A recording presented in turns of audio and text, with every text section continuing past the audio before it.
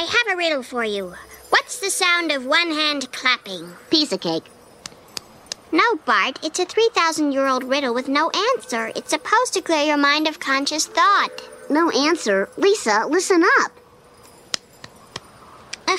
Let's try another one. If a tree falls in the woods and no one's around, does it make a sound? Absolutely. But Bart, how can sound exist if there's no one there to hear it? Ooh, it is time. This episode, you're going to need to follow along with Lisa and open your mind to some big philosophical concepts. One theory in particular that, even if proven to be true, changes absolutely everything we've ever thought. The building blocks of who we are, where we come from, and why we're here would all be completely flipped on their head. In this episode, we talk with some of the brightest minds and hear the case for and against the simulation theory. Are we living in the Matrix? Is everything we see an illusion, created merely by a godlike force that looks down on us like pawns on a chessboard? We talk What If with Joe Rogan. Could you imagine if we're really living in some, what was that Jim Carrey movie? Truman Show. Truman Show, yes. If we're really living in some bizarre simulation and we are in a dome. And then we ask Elon Musk, is this just a theory?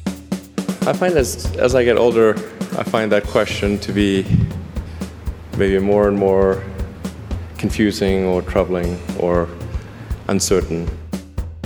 And to answer this once and for all, we have Future Sandwich favourites Nick Hodges and Steve Sammartino going head-to-head in the debate to end all debates.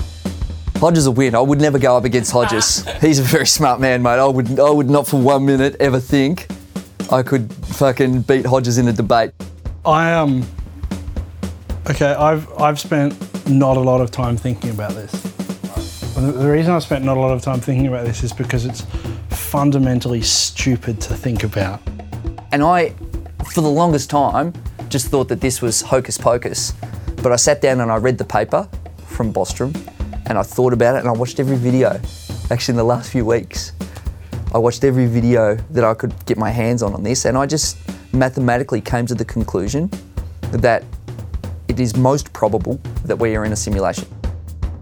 I am Tommy McCubbin, creative director, dad and podcaster, and this is Future Sandwich episode 14, Simulation Theory, the episode that will give you all the ammo you need to either prop up or take down the theory that we're living in the Matrix.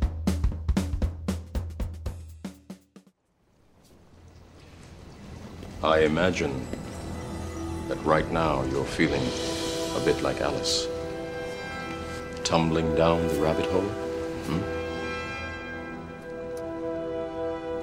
Do you know what I'm talking about? The Matrix. Do you want to know what it is? The Matrix is everywhere. It is all around us. Even now, in this very room. You can see it when you look out your window or when you turn on your television. You can feel it when you go to work, when you go to church, when you pay your taxes. It is the world that has been pulled over your eyes to blind you from the truth. What truth? Man, the hardest truth is that film is almost 19 years old, and it still stands up. Seriously though, what if all this was a massive experiment, in which we are the guinea pigs? Joe Rogan and his co-host, Brian Redban, asked the question. Could you imagine if we're really living in some, what was that Jim Carrey movie? Truman Show. Truman Show, yes. If we're really living in some bizarre simulation and we are in a dome and we've been just tricked with some fake numbers and science and images. I continue to think that more and more to the point where that's my religion, where people, or that's my flat earth. It's getting so weird the older you get, how much I believe in that kind of shit now. Like a simulation type thing? Stuff. I think we probably have a deeper connection that we can't measure. And that's one of the reasons why it seems like things could be fake. I think we have a connection that's changing too. I think our connection with our reality, not just because of information and technology that allows you to call each other and stuff like that, I think the information that we're getting is allowing us to like almost like go through the world in a different way. And things are syncing up more and more with a lot of people. I hear that all the time. It sounds like total horseshit, though. But I wonder, what is the placebo effect, right? What is that? Tricking your brain into something that's not there, right? Yeah, well, you trick your body into thinking that it took medicine and your body heals itself, right? Mm-hmm. What the fuck is that? So there's some tricks. There's some tricks. It doesn't even happen with like medicine. Music and wearing certain uniforms like get you pumped up for sports and shit. Totally. So, music's a perfect example, right? Yeah. There's songs that I hear when I'm working out and I fucking work out harder. Mm-hmm. Like they give me like more pep, more energy. And then there's a lot of fucking movies that do that too, right? Like I saw Rocky when I was a little kid. I ran around the block. I drank raw eggs. I did the whole thing because I was just was so pumped up. That movie literally gives you energy. I think every kid ate raw eggs when that movie came out. I remember doing it with my friend. Fuck yeah. And then there's glitches in the simulation, like deja vu, and then or when you're walking down a sidewalk, and you know how you just people walking next to you, like no big thing, but then there's that one guy where you try to go left, he's going left, you're going right, and you're just like, why didn't we just sync up here? Like, what the fuck happened there? Yeah, it's the randomness of it all, man. It makes sense Joe Rogan thinks this, but when you hear arguably the world's biggest thinker, Elon Musk, talk about it, you have to start to pay attention. What goes through the billionaire's head when he ponders, are we in a simulation? I find as I get older, I find that question to be maybe more and more confusing or troubling or uncertain. I think particularly when you see the advancement of something like video games, like say 40 years ago, you had video games, the most advanced video game would be like Pong, where you had two rectangles and a dot. You're batting it back and forth. I played it. Oh yeah, me too, exactly. I played Pong. Exactly. It sort of dates you a little bit, but yeah, we both played the same game, and that was wow, that was a pretty fun game at the time. But now you can see a video game that's photorealistic, almost photorealistic, and millions of people playing simultaneously, and you see where things are going with virtual reality. And augmented reality, and if you extrapolate that out into the future with any rate of progress at all, like even 0.1% or something like that a year, then eventually those games will be indistinguishable from reality. They'll be so realistic, you will not be able to tell the difference between that game and the reality as we know it. And then it seems like, well, how do we know that didn't happen in the past and that we're not in one of those games ourselves? At this point, you're probably questioning what you originally thought. Let's dive into our debate and give a strong case for and against.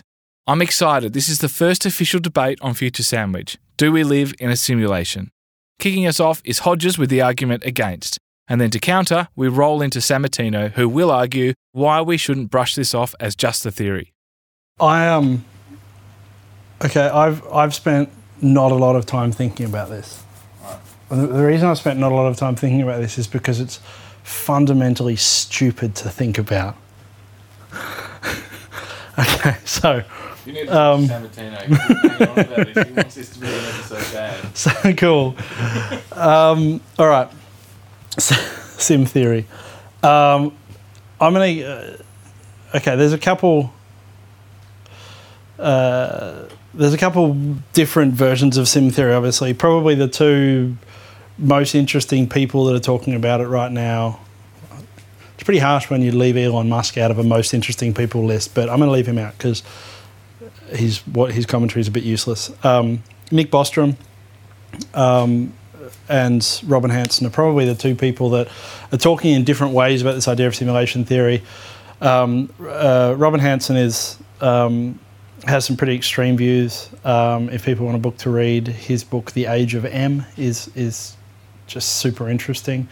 I think it's also probably massively wrong, but then he's several orders of magnitude smarter than I am, so maybe he's right. And, his view is this almost Kurzweilian sort of, let's upload our brains and the world will be beautiful and shiny.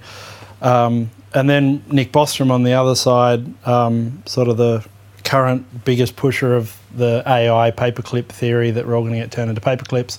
His other thing that he's been talking about for a while is this idea of simulations, and I think he sort of formulated the definition in a way that I don't think he invented, but it articulates it really well, which is firstly that if we live in a civilization, or if there is a civilization that has been able to advance, or let's put it another way. Let's start again. So the way that you can argue that we're not in a simulation, I guess, is to say, okay, we're not in a simulation if a civilization does not advance their technology enough to the point where they can create a convincing simulation. So if we can't get to the point where we can create a convincing simulation as a civilization, then we're never going to be able to create a simulation. So in that case, we're probably not living in one. Second option is we or another civilization did get to a point of creating simulation, but couldn't be bothered, or essentially just didn't create one for whatever reason, in which case we're not living in a simulation.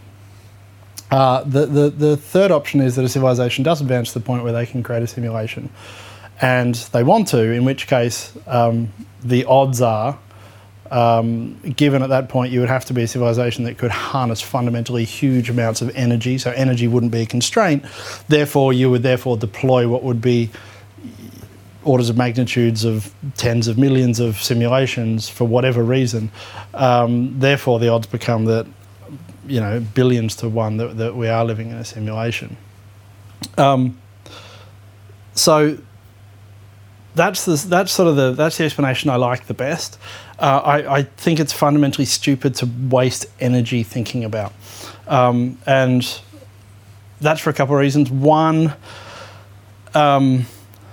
is what annoys me a lot about technology, and specifically sort of Silicon Valley philosophy these days, which is it has this huge amount of deterministic hubris that everything can be solved by code, and so therefore they take it as a given that we will continue to advance in our understanding of the world and our ability to deploy technology on this exponential curve to the point where, of course, we're going to be able to get to the point where we can create a convincing simulation that maps, all the neurons of the brain, etc., etc.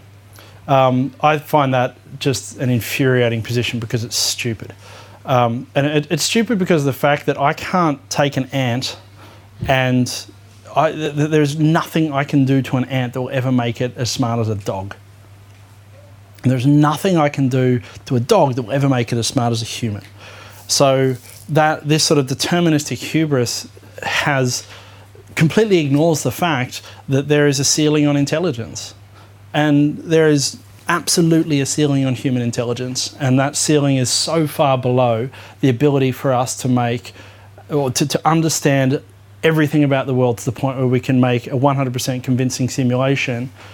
So if we're living in a simulation, we're not necessarily living in a simulation of the world in which we came from either, but we're at least clever enough to be able to create a full world of physical laws, quantum laws, all these things that we're able to simulate. And that, if humans created that, is this huge amount of hubris about where the ceiling of our intelligence is.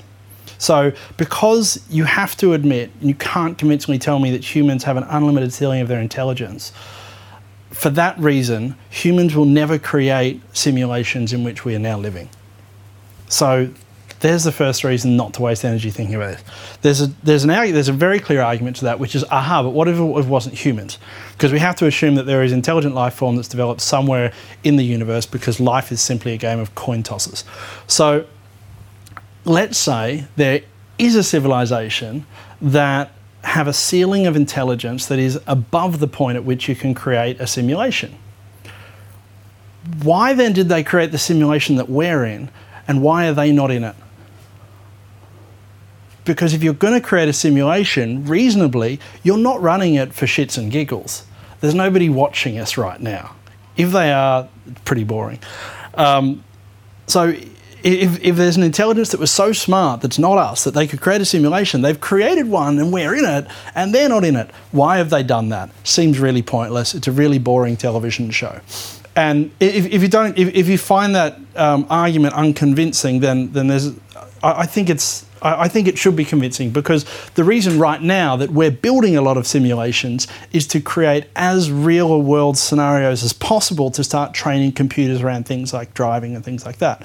So you can use something like a tweaked version of Gran Turismo to go and train self-driving cars, and you can do millions of miles because you can run them super fast. They don't have to be running in real time. There's a company in the UK called Improbable that essentially builds computer games to run simulations in for artificial intelligence. And so the way that we're currently building simulations are ones that reflect our world, because the reason we're running the simulations is to learn things about our world in faster than real time. So if it's not us that created the simulation and it's somebody else, there's absolutely no logical explanation for the fact that they created a simulation that we're not actually in. So there's that. There's the other is just not worth thinking about, is because no one can prove that we're in the simulation. And until somebody can convincingly prove that we're in the simulation, everything that you're talking about is a religion. And so that's a complete waste of our time. And then the final part about why it doesn't matter once you get through all of those points is, unless you fundamentally think that this simulation is somehow tilted against you, it's somehow wronging you, or perhaps that it's somehow in your favour and making the world great for you, it doesn't matter. Your perception is your reality. The world is a hallucination anyway. Don't get too caught up in whether it's a computer hallucination or an organic hallucination. The fact is, the world is a hallucination. Just get on with living it. And that's my argument for not caring about simulations, which I realise sort of indicates that I have thought a bit about it, but I refuse to think any more about it, and that's the last time I'll ever speak of it. And now let's pass over to Steve Sammartino to argue his case for us living in a simulation. You ready? Okay, so simulation theory, it's been around a while, but there was an important paper released by philosopher Nick Bostrom. I think it was 2003. And he said that if you think about our possible existence, there's three possibilities, right? He called it the trilemma. The first possibility is that an advanced civilization such as ours never gets to a point where we have enough technology to create a no noticeable difference or real style simulation, right? That either some calamitous event happens, a nuclear war or environmental instability, and we don't get there for whatever reason, right? So that's one possibility. But that's unlikely. And the reason that that's unlikely is if you look 70 years ago, we had no computers. And then the first video games that we had was Pong and Space Invaders, which were quite rudimentary. And now we have photorealistic simulations, you know, body immersive haptic suits where people are too scared to walk in a room because they think they're walking off a cliff, and that's how it feels, right? If you look at the projection of how quick it's improving, it's reasonable to say we'll either have a full haptic suit or maybe even be able to plug ourselves in with a neural lace that Elon Musk is trying to build. And you could have, in real terms, a simulation where you can't tell the difference, right? That's foreseeable and possible, as long as there's no Trump nuke situation in North Korea, right? So that's one possibility, but it's improbable. You would say it's highly unlikely that that would happen. The second probability is that we wouldn't run simulations if we had the capacity. This is scenario number two, right? And we might not do that. Why might we not do that? The first reason is, well, it's cruel. Because if you don't know the difference in the simulation between that and reality and you put people in it, that would be cruel. And if there's simulated beings inside it and they don't know they're not simulated, that's also cruel. Or that we wouldn't be interested in simulations. Or that we need the computing power, or we're busy doing other things and we just decide not to. Now that's also unlikely. And the reason that's unlikely is that humans are already incredibly cruel, right? We already see cruelty all around the world for people that we believe are real. They might not be, but let's say for now that they're real. And or the computing power, I can't see that as being a problem. And the other one is we wouldn't be interested in running simulations. Well, we run simulations today, all the time, on everything, from building buildings or what our new house and renovation is going to look like, or how to learn to fly a plane, or multi-level, multiplayer, massive games around the world. We do that as well. So that's unlikely. And the third possibility is that, A, we can do it, and that we've done it. And if that's true, there's only one place that is possible reality and billions of possible simulations. All right? So based on the maths, there's billions of possible simulations and only one possible reality. So mathematically speaking, we must be in a simulation. And I, for the longest time, just thought that this was hocus pocus. But I sat down and I read the paper from Bostrom, and I thought about it, and I watched every video. Actually, in the last few weeks, I watched every video that I could get my hands on this, and I just mathematically came to the conclusion that it is most probable that we are in a simulation. Now, then I thought a little bit deeper. If we are in a simulation, if we're not in a simulation, it doesn't make any difference. What's the difference? A simulation would have a set of rules, a set of expectations, a set of emotions, a way we behave, fear of doing certain things right and wrong, and you're playing a game, and people say life is a game, and if this is a game, well, what's the difference? Who cares? I'm just going to live my life as if it wasn't a simulation, or even as if what difference does it make? I certainly won't throw myself off a cliff to see if I come out of the simulation. I certainly won't do that. But I don't see the difference in the real world, and for me, that's the important one. But then if you go at a higher level again, then you say to yourself,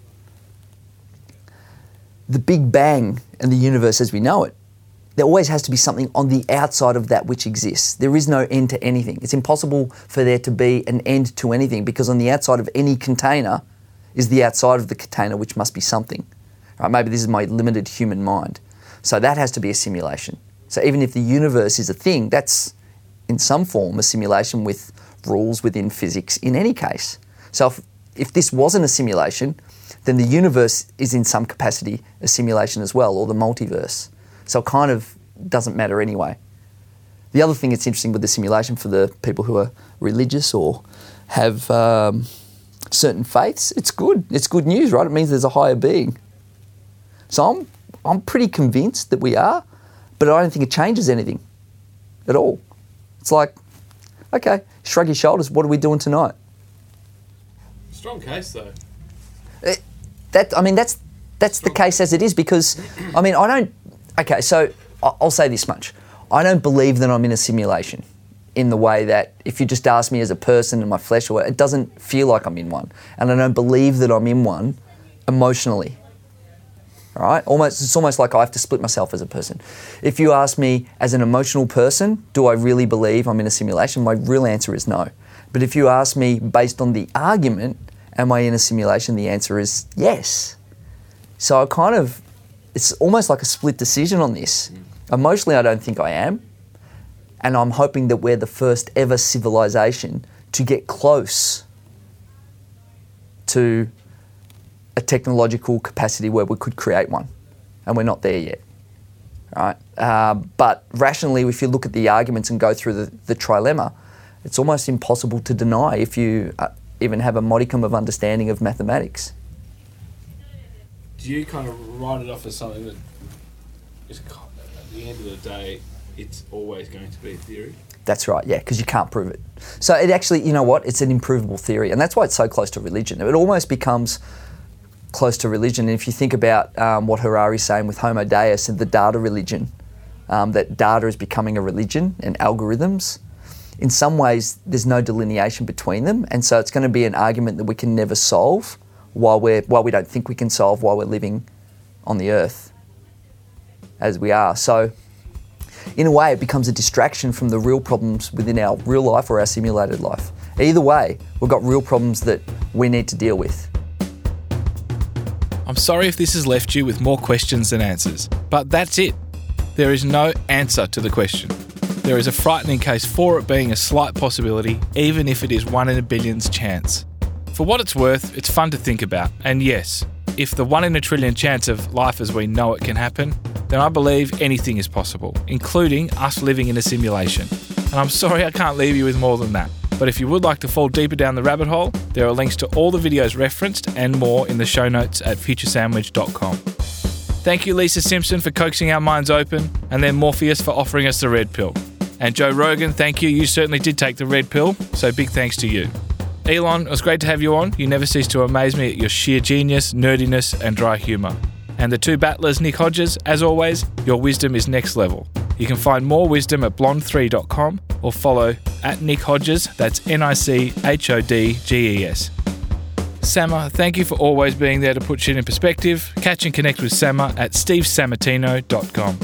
And as always, thanks to Maddie Thompson for editing this like a boss. So Future Sandwich Live is happening again at BuzzConf Friday 1st of December. It's been described as Bushdorf meets South by Southwest, so of course we'll be part of it. We're opening on Friday night, so get your ticket and I'll see you down by the bonfire. You can get a discount on your ticket by using code special_futuresandwich at the checkout. Also, Future Sandwich Live will be happening at PauseFest in February. Stay tuned for more on that. Tickets are on sale now at pausefest.com.au. And remember to follow Future Sandwich on Twitter, Facebook and Instagram. And give me a shout on Twitter at T McCubbin. Always keen to get your feedback on the show and where we take it next. And that's me, over and out.